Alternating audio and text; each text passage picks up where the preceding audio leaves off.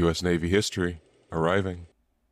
Welcome back to the U.S. Navy History Podcast. I am Dale, and I am joined by the one, the only, the bearded, the Christoph. Hey, check out my beard. I am. Hey, everybody. Good to talk to you again. Sock it to him. I could sock it to him, but I'll just talk to them. It sounded like you said sock to them. Well, I was going to say see you again, but this is an audio medium, so that would make zero sense. So I had to think about the action I would take with them, with you listeners, while holding the sound, and that's what came out. So you chose violence. Got it. Yeah. So we are recovering the American Civil War.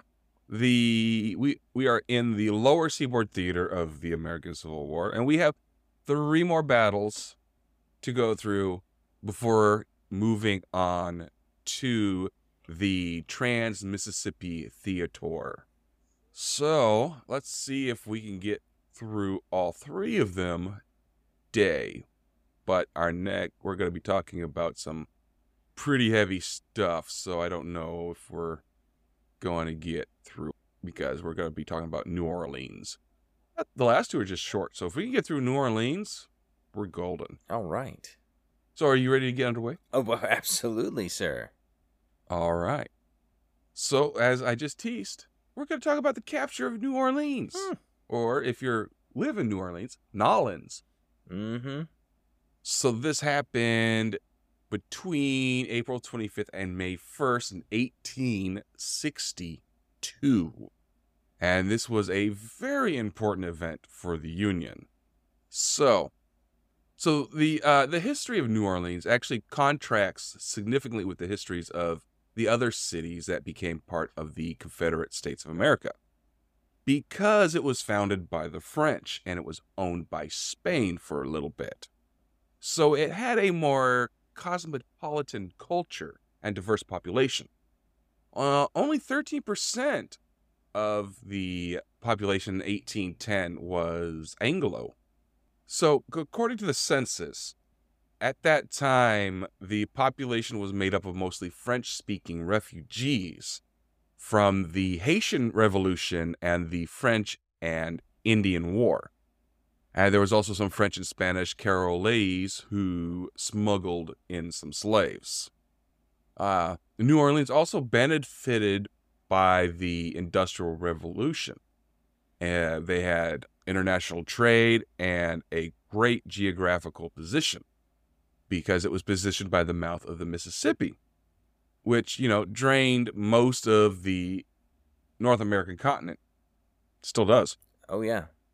So this made New Orleans one of the most significant transportation hubs in the United States at that time, because there was no rail system, there was no road system, there was waterways. Yeah, it's hard to think about that sometimes. I guess the modern person in America would benefit greatly from the rail system, but even more so the interstate highway system and a lot of the infrastructure that's been put in place. But just trying to go back almost 200 years or 150 years and see what it was like then, yeah, that was a very different ball of wax.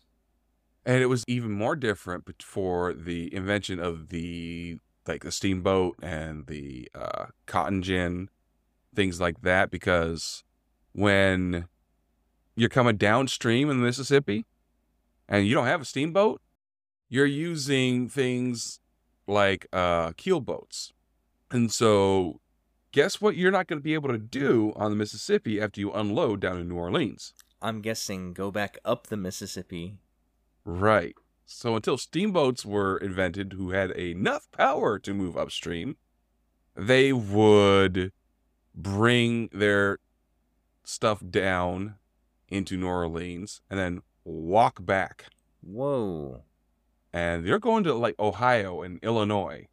I'm guessing they left their boat in New Orleans. It's probably some floating graveyard of keel boats that just got left there. No, they would break them up for lumber. Oh, yeah, that's true. or sell them off. Whatever they could do to get the most money. That's true. It is a cosmopolitan commercial hub, so that is what they would do. There is a formative event in the early history of New Orleans, and that is the Battle of New Orleans. This was fought after the end of the War of 1812, but it would enhance the political career of Andrew Jackson, who would found the Democratic Party, if you know your history. Did you know that? I did know that, as a matter of fact.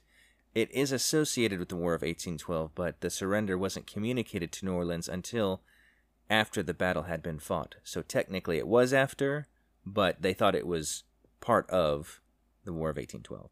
Somebody listened to the podcast on the 1812. Uh-huh. Uh-huh.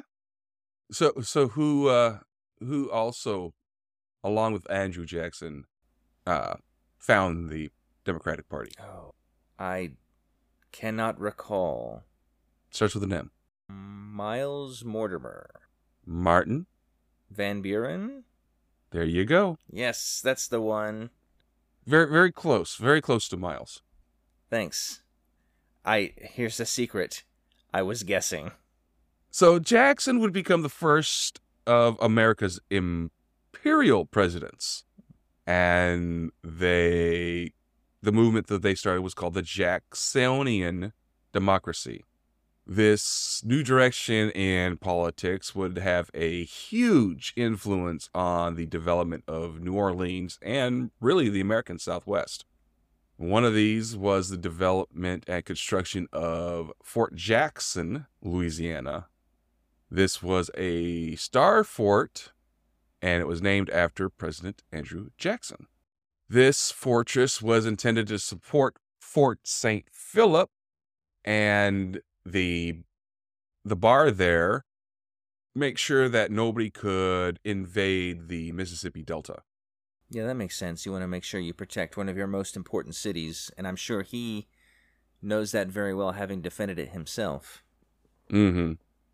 So by 1860, the city of New Orleans was really very, very economically, militarily, and politically a huge position of power. The Mexican-American War and the Texas annexation had made New Orleans even more of a springboard for expansion. Because, Louisiana is right there next to Texas. Oh, yeah.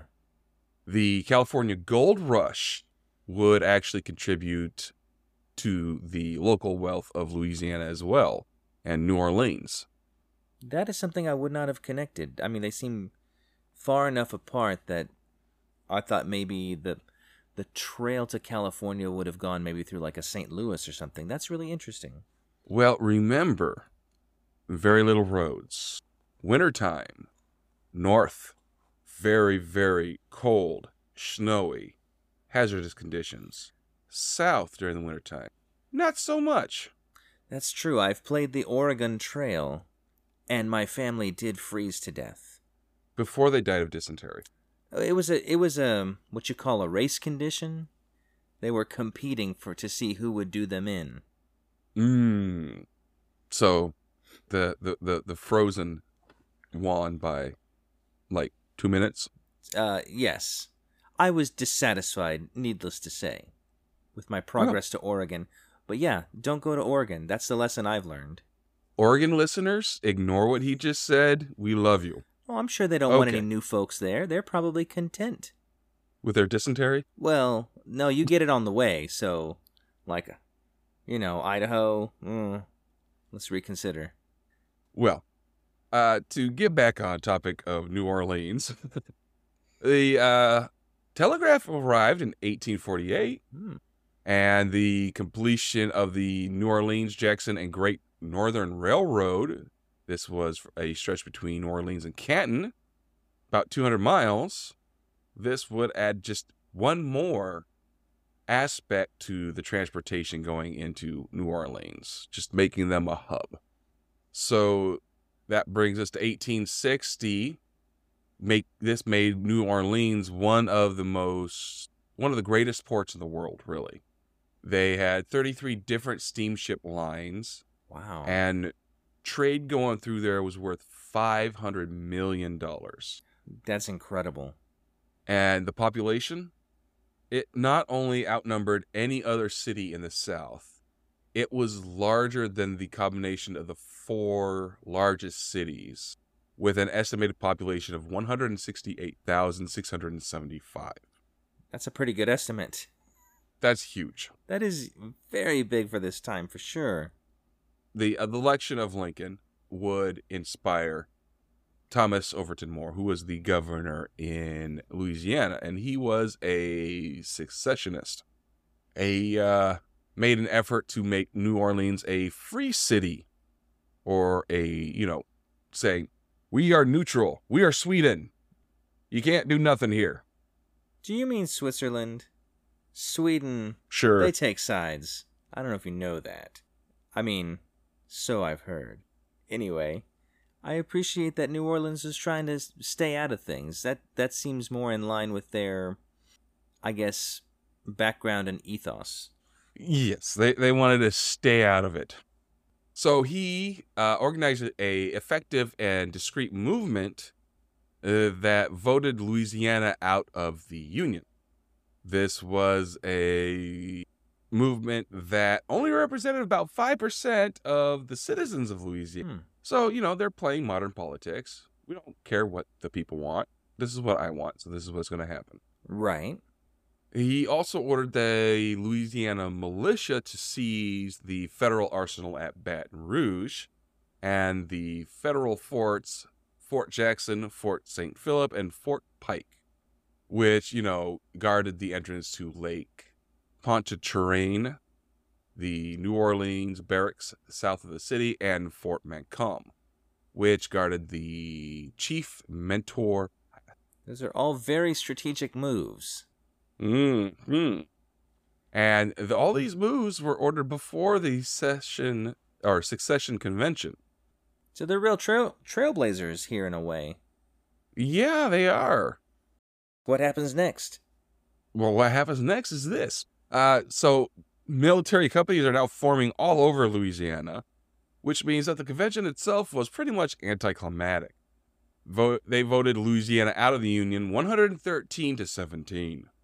And the outbreak of hostilities at Fort Sumter would lead to the story of New Orleans, the Civil War. So part of the Winfield Scott's Anaconda Plan, you remember that? Vaguely. I've slept since then, so... It called for the division of the Confederacy by seizing control of... Yeah, sorry, still not familiar. I know it should be right at the tip of my tongue. Mississippi River. Yes, okay. There you go. That's right. Great job. Thanks. I knew if I thought about it hard enough, I'd get there. So one of the first steps in this operation is a Union blockade. And after it's established, there's a Confederate naval counterattack to try to drive them off. This resulted in the Battle of Head of Passes. And of course, the Union then counter moves, entering the mouth of the Mississippi River, and they go to New Orleans and capture the city, closing off the mouth of the Mississippi to the rebel ships. In the middle of January of 1862, Flag Officer Farragut undertook this mission with the West Gulf Blockading Squadron. And, of course, the way was open except for the 2 forts that we talked about last time. Right. Jackson and St. Philip. So, if you want to know more about that battle, go listen to last episode, because there's no reason to get back into it now. And yes, that means you too, Christoph. I heard it. I know what happened. Okay, good. I think. Yes, let's continue. We're belaboring the point. I can see this is making you uncomfortable. I'm just kidding. That brings us to right after we left off with last week. So Major General Mansfield Lovell, who was commander of Department 1 in Louisiana, was left only one option after the Navy broke through the Confederate ring of fortifications and defense vessels which guarded the lower Mississippi. And that was just to get the hell out of there. The inner ring of fortifications at Chalmette was only intended to resist infantry. And so they didn't have very many of their gun batteries aimed at the river.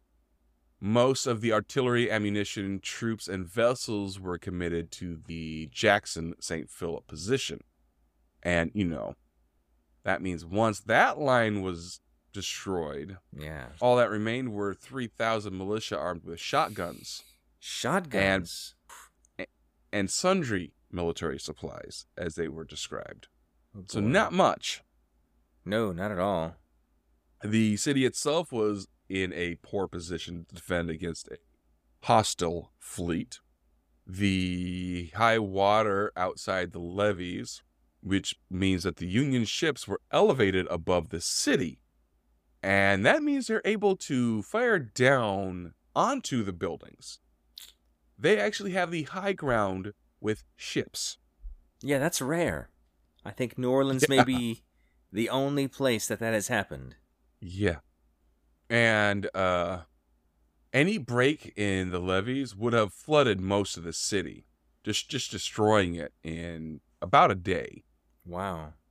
So Lovell loaded his troop and supplies aboard the New Orleans and Jackson and the North Pacific Railroad and sent it to Camp Moore, which was about 78 miles north.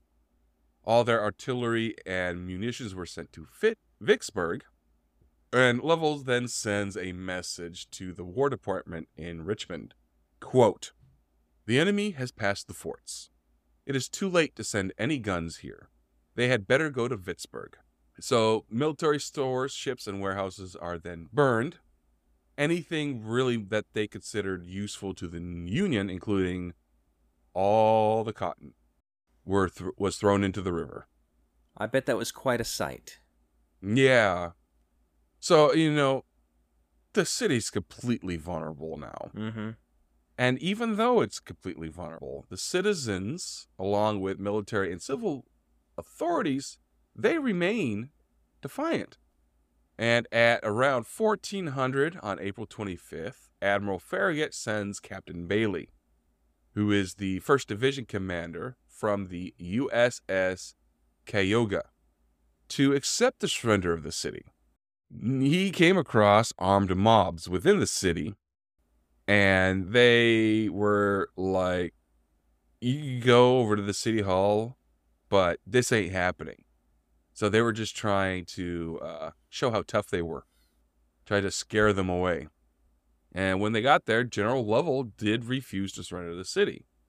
And the Mayor Monroe, agreed with him. William B. Mumford, he pulled down a Union flag, which was raised over the former U.S. Mint by Marines of the USS Pensacola, and the mob destroyed it. Ooh. Good old-fashioned flag burning.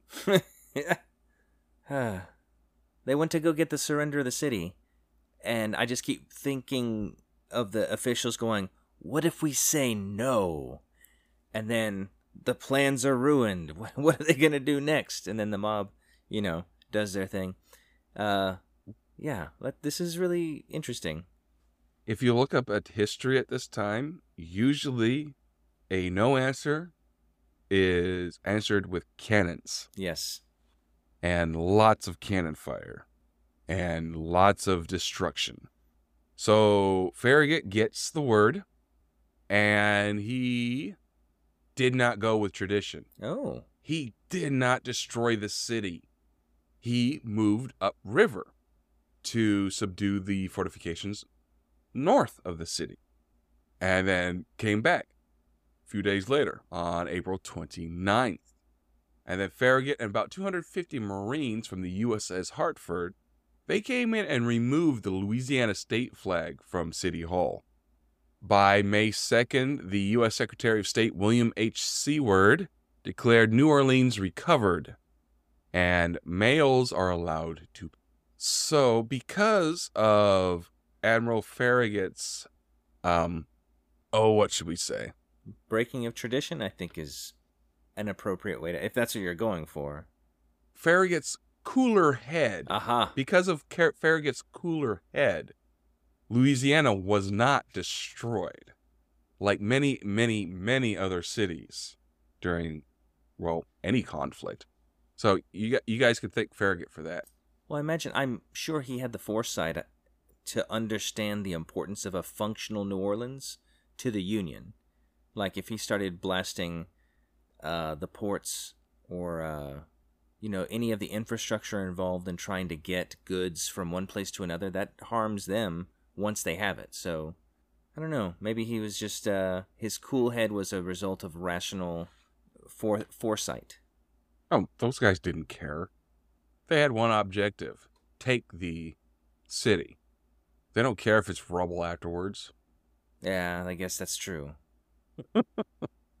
So on May 1st of 1862, Major General Benjamin Butler, he brings in 5,000 men and occupies the city.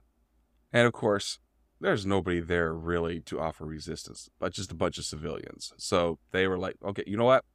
You win. You got it. Hey, he took down our flag, which means you automatically win. Right? Everybody plays capture the flag. That's how it works. Right? Indeed. That is exactly how it works. And if he was smart, he would have taken that flag and flushed it down the toilet so it was irrecoverable. Or thrown it in the Mississippi. It ends up in the same place, I think. Yeah, that is the toilet in that time. So Butler was a former Democratic Party official. He was a lawyer and a state legislator. And he was one of the first major generals of volunteers of the Civil War appointed by Abraham Lincoln. He had gained glory in a Massachusetts state militia and had anticipated the war and carefully prepared 6 militia regiments for the conflict. That's impressive. Yeah. At the start of the war, he immediately marched to Washington, D.C. to make sure that nobody tried nothing. And even though he didn't have any orders, he occupied and restored order in Baltimore, Maryland. And he was rewarded.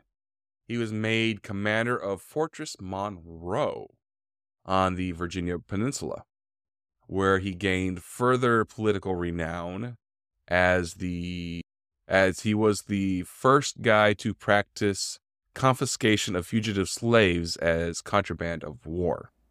This was laid a policy of war by Congress.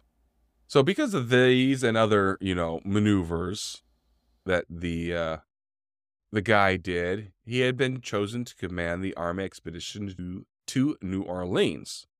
Okay. And, because he really didn't have too much military experience, he just lucked into things a lot. A lot of people were happy to see him go. They were like, take your bald head and get out of here. Now, he was one of the most controversial and volatile personalities of the Civil War. That's saying something. Wow. Yeah, he was infamous in New Orleans because of his confrontational proclamations and alleged corruption. Although I don't know how alleged corruption is in the political circle. And in New Orleans in particular, I mean, come on. New Orleans listeners, that is no personal affront to you. That is just talking about your colorful history.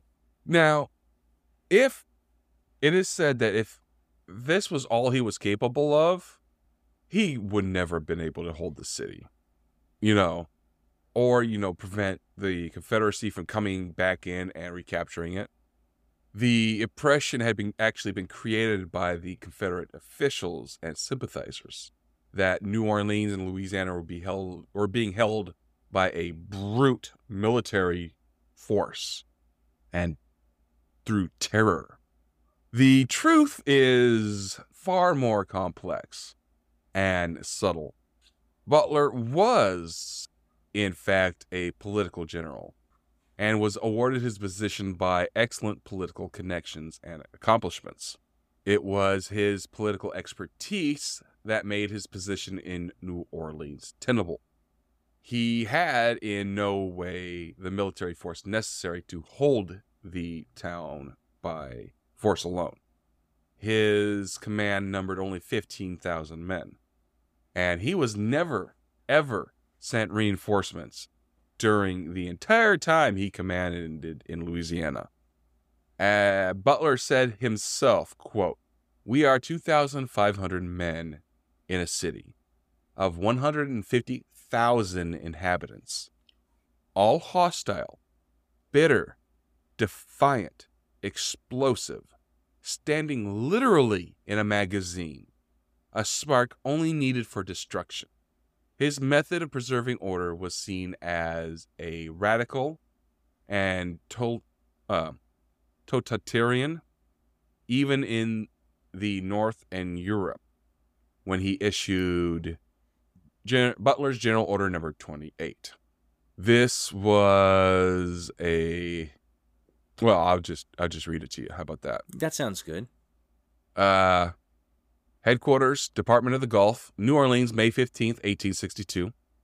As the officers and soldiers of the United States have been subject to repeated insults from the women, calling themselves ladies, of New Orleans, in return for the most scrupulous non-interference and courtesy on our part, it is ordered that hereafter, when any female shall by word, gesture, or movement insult or show contempt for any officer or soldier of the United States, she shall be regarded and held liable to be treated as a woman of the town plying for avocation, by command of Major General Butler.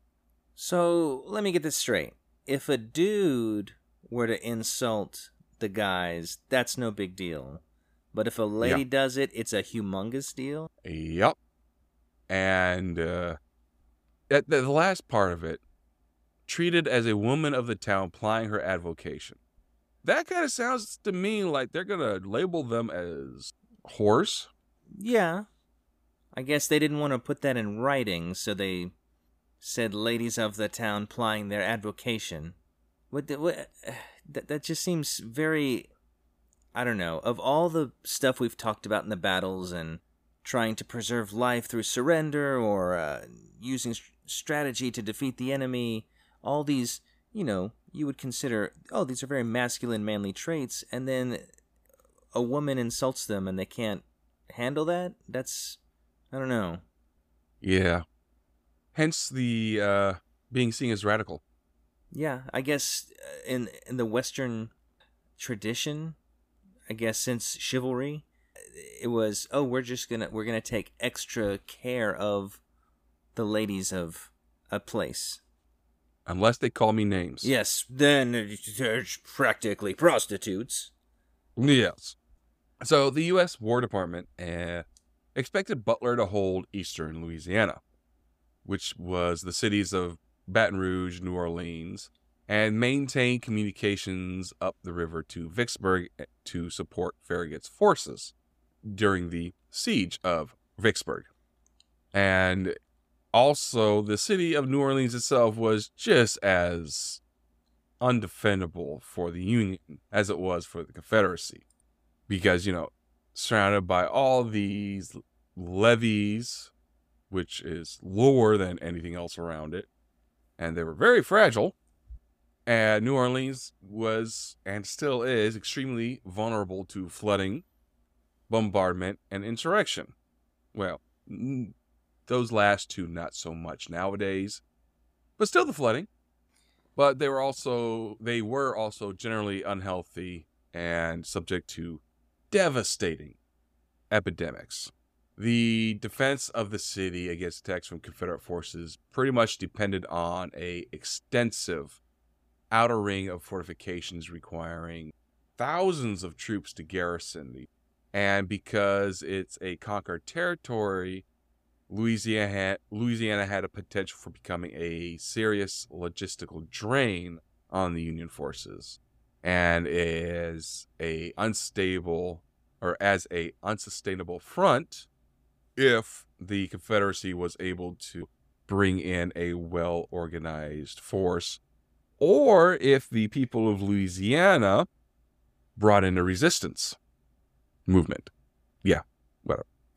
So it could be pretty much counted on that the Confederacy would launch a major counteroffensive to take New Orleans, since it is the largest population center of the Confederacy, and because of the huge industrial and shipping resources, which means that its permanent loss would be politically intolerable. So, Butler's most valuable asset when he was in command of New Orleans, it was actually not his army, but it was his political heritage. He was a Jacksonian Democrat and a populist and reformer. He had a gift for identifying with the issues of the broadcast levels of the voters, and they turned them to their political advantage. So that means that the Jacksonian political legacy had come full circle in about 47 years now, from defending New Orleans from the British to securing it from secession. So the spoils system created by the Democratic Party was also part of Butler's political heritage. Butler believed that the advantages of political office should be used to the advantage of friends and supporters and to suppress political opponents. In general, Butler used these political abilities to play the various factions and interests in New Orleans as a conductor would use to inspire his orchestra. So to ensure his control and reward Union supporters while isolating and marginalizing the pro-style pro-Confederate factions. That's what he did. All right. So Butler begins putting martial law into effect in New Orleans. He sentenced anyone calling for cheers for Jefferson Davis and Beauregard to 3 months of hard labor at Fort Jackson. Huh. He issued Order 25, which distributed captured Confederate food supplies and beef and sugar into the city to the poor and starving. The Union blockade and the King Cotton embargo had damaged the economy, leaving a lot of guys without work. So at this time, the value of goods passing through New Orleans had gone from $500 million to $52 million. Ooh. In just 2 years. That's a humongous drop. Wow. Yeah. Butler also raised 3 more infantry, the 1st, 2nd, and 3rd Louisiana Native Guards, and the Corps d'Afrique from existing free black militia units, and they were supervised by General Daniel Ullman. These black units were also unusual in that they had black officers. That is unusual. You don't, even in Northern Union deployments, you don't really see that at all. No, you don't. You didn't really see that until after World War II. Yeah. You really didn't see that until after World War II. Yeah, I didn't realize, that is not where I expected it to happen, nor when I expected it to happen. Perhaps that's the best way to say that. Right. So these served both to add to his forces and to confront the former ruling class of the city with bayonets from their former slaves. Butler also used his commercial contacts in the Northeast and in Washington to receive commerce in the city.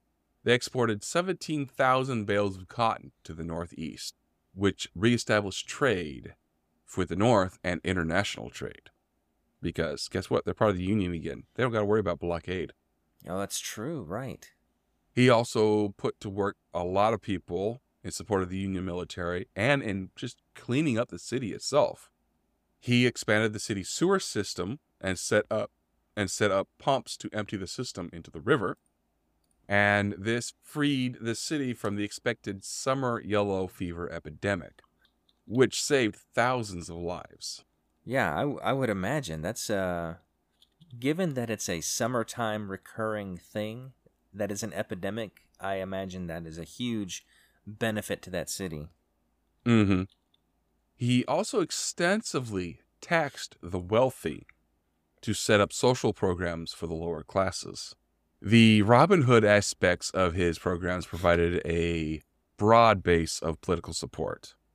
And in response to that, it was an extensive informal intelligence and counter-espionage organization, which helped provide peace and order. Only at the cost of freedom of speech. Yeah. So, Butler had already damaged the Confederacy slavery when he instituted his contraband of war policy back when he was commanding Fort Monroe on the Virginia Peninsula. Mm-hmm. This policy rationalized the retention of slaves fleeing the succeeding states by claiming that the Confederate military was using slave labor for military use in the construction of fortifications and moving military supplies, constructing roads and railroad grades of use in the Confederate Army. So slaves within the area of Confederate control rapidly spread the word that Union military forces were not enforcing the fugitive slave laws, and that slaves could find refuge within Union military lines and employment as laborers for the federal armies. So because of this, the use of slaves in the proximity of Union forces became very, very difficult and expensive, because these slaves would flee at the very first opportunity they could to Union lines. And this deprived the Confederate armies of their labor and their former masters of what they regarded to as valuable property.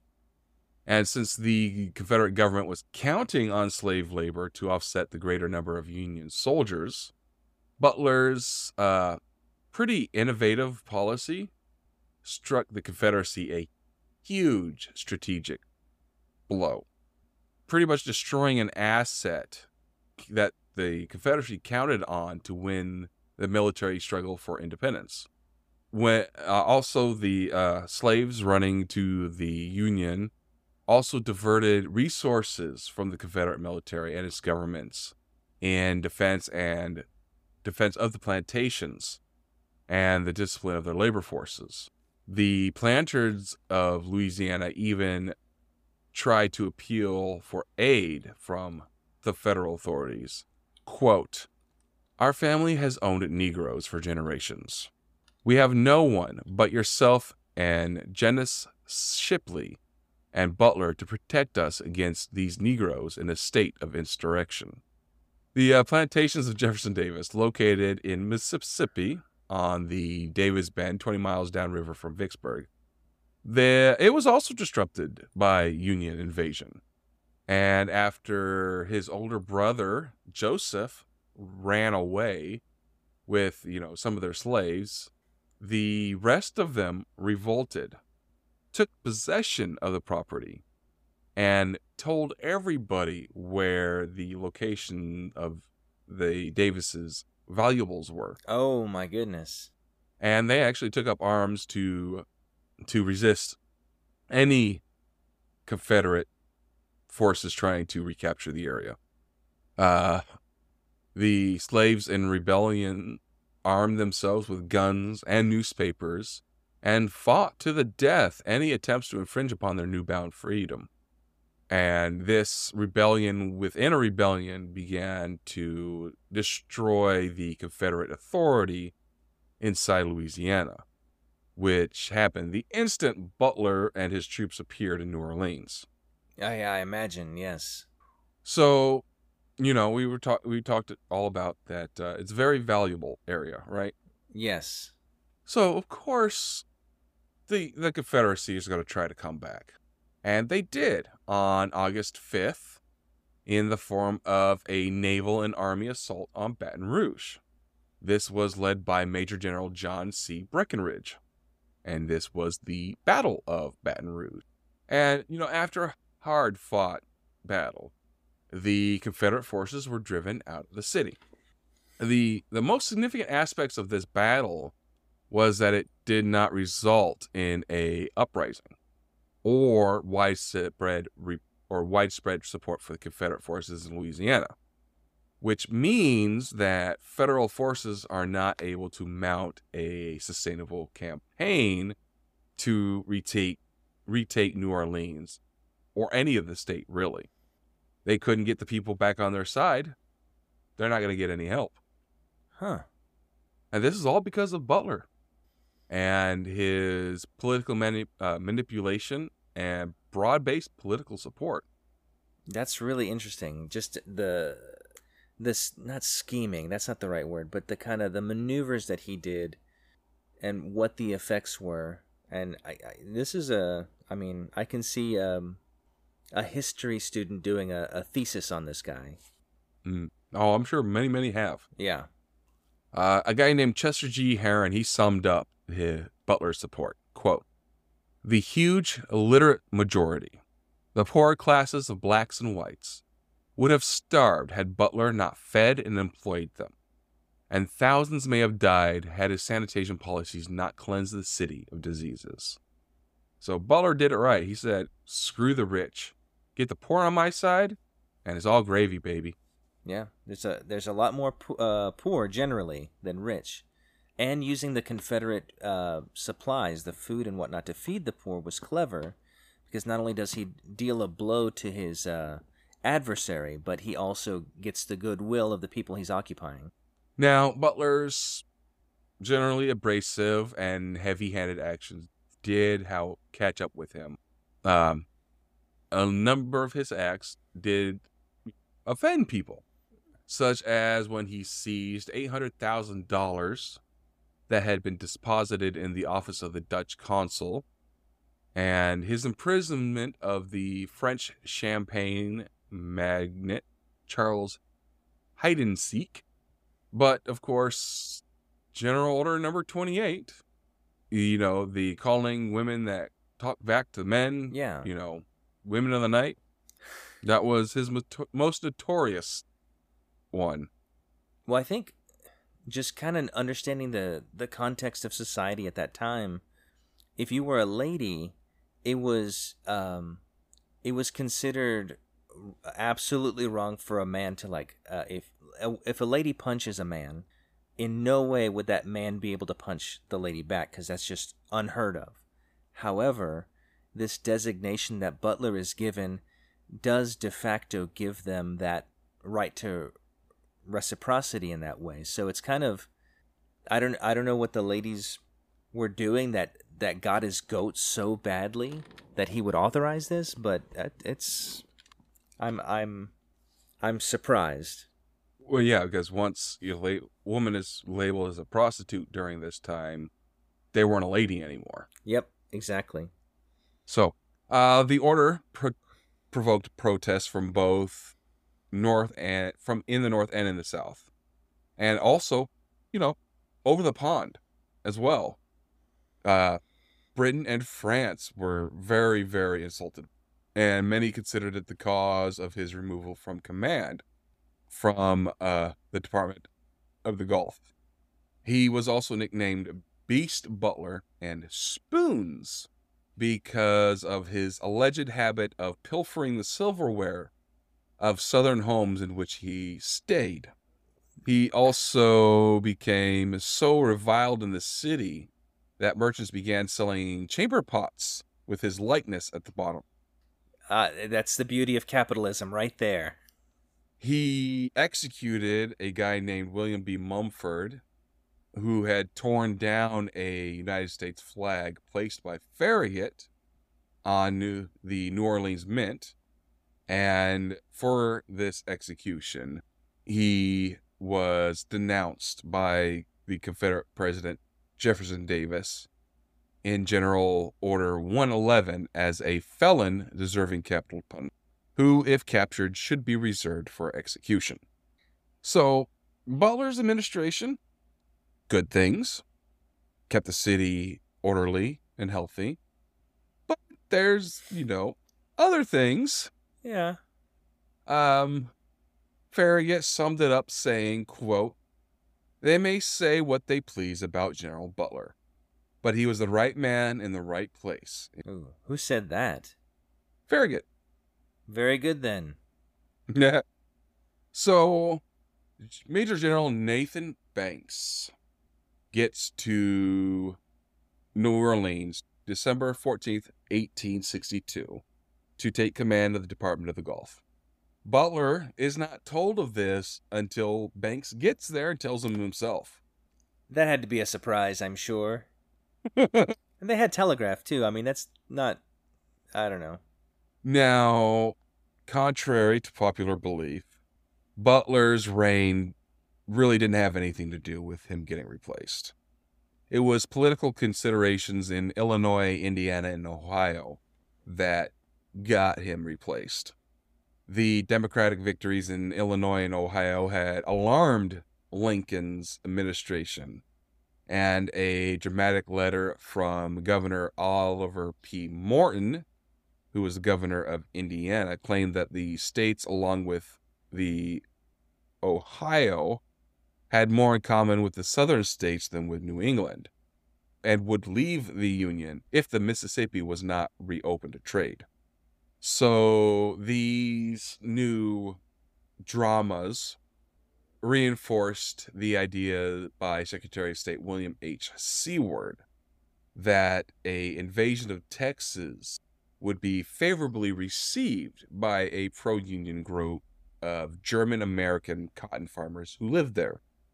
And the idea was championed by Banks, who was a New England political general eager to send cotton to northeastern mills. So Banks would start the siege of Port Hudson, and when that was successful, he began the Red River Campaign in pursuit of Texan cotton. And, the Red River expedition would prove a very costly failure and would result in more wanton destruction and looting than even Butler was responsible for. But, we'll get more into that when we get into the Texas area of operations. Yeah, that'll be interesting.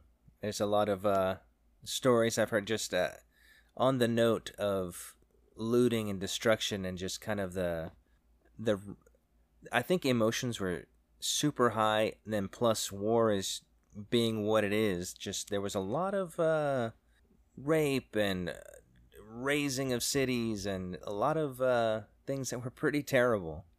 Oh, always.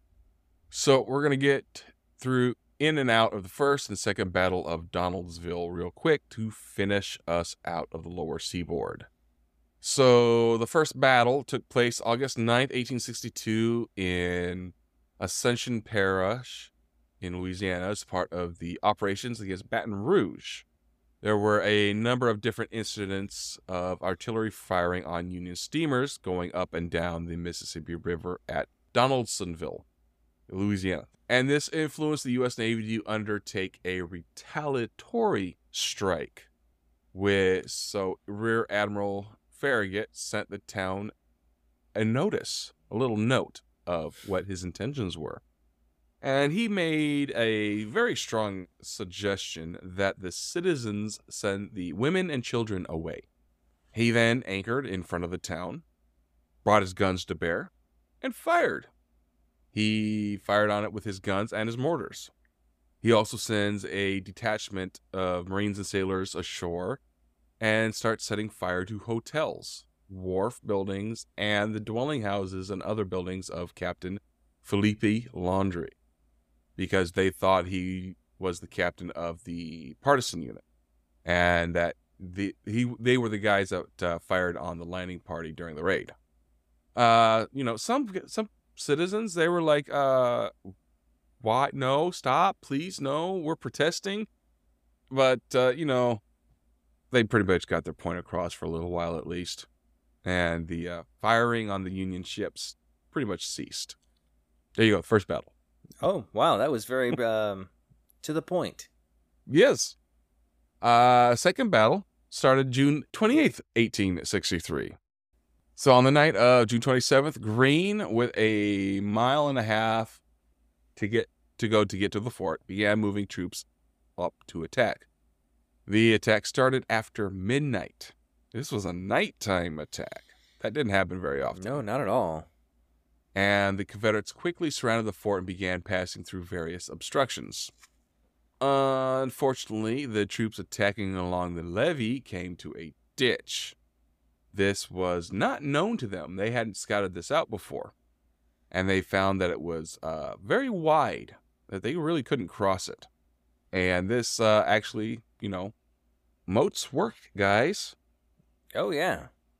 And that's when a Union gunboat, the USS Princess Royal, came up to them and start shelling the attackers.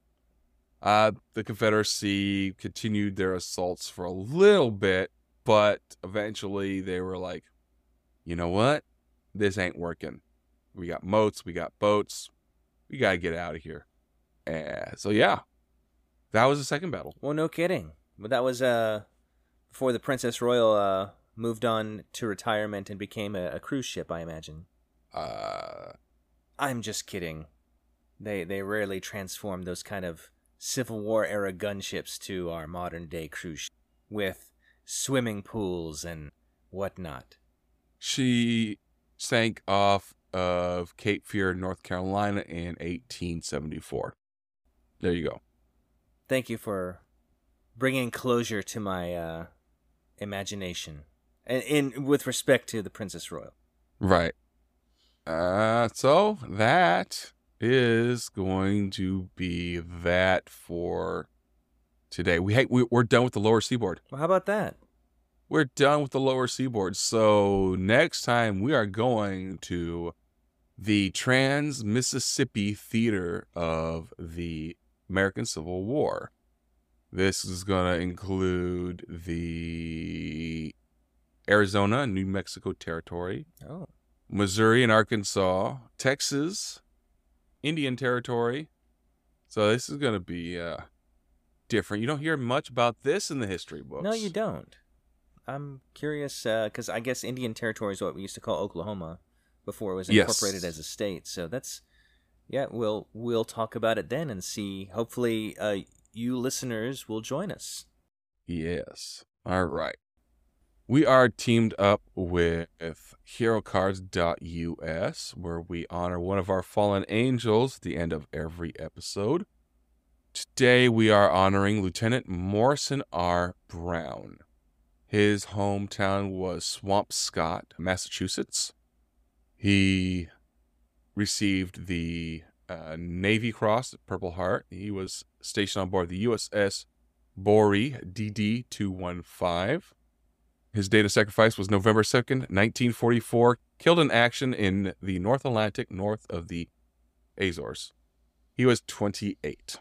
So, Morrison Brown and his sister Mary were born on the shores of the Atlantic Ocean and raised in the small coastal town of Swampscott, Massachusetts, 15 miles northwest of Boston on Nahant Bay. After graduating from Swampscott High School, Morrison attended Duke University in Durham, North Carolina from 1936 to 1939. He studied pre-med and was active in football, swimming, men's glee club, choir, and the Beta Omega Sigma fraternity. He graduated with honors. Brown married Frances Gillian and lived for a time in Miami Beach, Florida. His parents, Carol and Marion Brown, also moved to Miami Beach. Prior to joining the service, Morrison was briefly employed by an advertising firm in Miami Beach. Brown joined the United States Navy and served as apprentice seaman in 1940. He was commissioned as an ensign in 1941 in New York City and rose to the rank of lieutenant by the time he was assigned to the USS Bory DD-215 as chief engineering officer. According to the Naval History and Heritage Command, Bory served as the Inshore Patrol, 15th Naval District in Panama Bay, and later on patrol and escort in the Caribbean. This destroyer departed the Caribbean June 26, 1943, and on July 30th put to sea as a member of the Hunter-Killer Group, built around escort carrier USS Card CVE-11, or CVE-11. Retrofitted and transformed from a standard destroyer to a submarine killer, the Bory's crew was made up mostly of naval reservists who had been serving together for 3 years. Bory was part of Captain Albert J. Isbell's task group 21.14. and on a mission to find German U-boat submarines in the North Atlantic. In the early morning hours of November 1st, 1943, Bori was north of the Azores Islands. The very large Wolfpack Siegfried, with 18 German U-boats, was operating in the area, disrupting North Atlantic convoys of troops and supplies. On November 31st, 1943, Bori gained radar contact with a U-boat on the surface. When the sub dove, Bori laid down 3 patterns of depth charges, disabling the sub. The next day, November 1st, 1943, Bori's radar discovered another German submarine on the surface. U-405 submerged and Bori gave chase, again launching a depth charge attack. According to Naval Heritage and History Command, quote, a mechanical malfunction on Bori caused every depth charge on the stern racks to go into the water at once, resulting in a massive explosion that lifted Bori's stern out of the water. Whoa. The huge explosion also apparently damaged U-405 because she came to the surface and didn't try to submerge again. So now the German U-boat is on the surface. U-405 and Bori exchange gunfire. Taking topside damage, U-405 attempted to outmaneuver the American destroyer. Concerned that the U-boat would escape, Bori's captain, Lieutenant Charles Hutchins, gave the order to ram them. The sub turned, and timed with a large wave, the Bori rode up onto the deck of U-405 from behind at a 20 to 30 degree angle. U-405 managed to free itself, and an intense surface battle ended with the sub sinking and exploding underwater. Bori's forward engine room was flooded, and salt water had contaminated the ship's fuel and water supply for the boilers.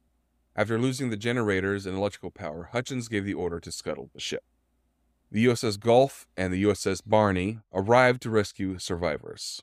Amazingly, Bori's crew suffered no serious casualties during its intense battle with U-405, but the rescue was difficult in heavy rains with 40-foot swells in frigid water.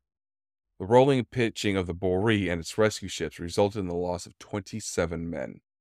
Reports of Lieutenant Brown's efforts to keep Bori in the fight would later earn him the Navy Cross. His citation reads, the President of the United States of America takes pride in presenting the Navy Cross posthumously to Lieutenant Morrison Ropes Brown, Naval Serial Number 0TAC-101070, United States Naval Reserve, for extraordinary heroism and distinguished service in the line of his profession as engineering officer aboard the destroyer USS Bori, DD-215. When that vessel attacked and sank an enemy submarines in the waters of the Caribbean Sea on the morning of 1 November 1943. To keep the engines of the Bori operative in order to complete her mission, despite serious damage sustained during the prolonged battle, Lieutenant Brown remained steadfastly at his post. Buffeted by debris in the heavy rolling of the vessel, and with water pouring into the forward engine room, as the flooding increased and the compartment became untenable, he calmly ordered his men to safety while he stayed below, standing neck-deep in water at the throttle until the Bori had completely destroyed the submarine. The conduct of Lieutenant Brown throughout his action reflects great credit upon himself and in keeping with the highest traditions of the United States Naval Service. According to the Naval History and Heritage Command, quote, the action actually didn't take place anywhere near the Caribbean Sea, so this was either operational security or a fat finger in transcribing the citation somewhere along the line. Lieutenant Morrison R. Brown was lost at sea and declared missing in action. His name is inscribed on the tablets of the missing of the North Africa American Cemetery in Carthage, Tucinia. So, Lieutenant Morrison R. Brown, thank you. Thank you. So, Christoph, how about you take us out? All right, we'll do, Dale. So, listeners, thank you so much for listening to us. I hope you enjoyed what we had to talk about today with the lower seaboard in the Civil War. If you want to contact us and tell us how much you liked it, you can email us at usnavyhistorypodcast@gmail.com. Alternatively, you could also tweet at us, and you can find us at USNHistoryPod. So go ahead and throw some tweets down. And if you want to be even more interactive, you can join the Discord and you can find the link to that in the show notes. Dale? And always rate and subscribe if you can. That Oh, will help yes. us immensely. Oh, and you can find us on YouTube as well, so feel free to check us out there. Yes. And with that, guys, we're going to wish you fair winds and following seas. Bye, everybody. See you later.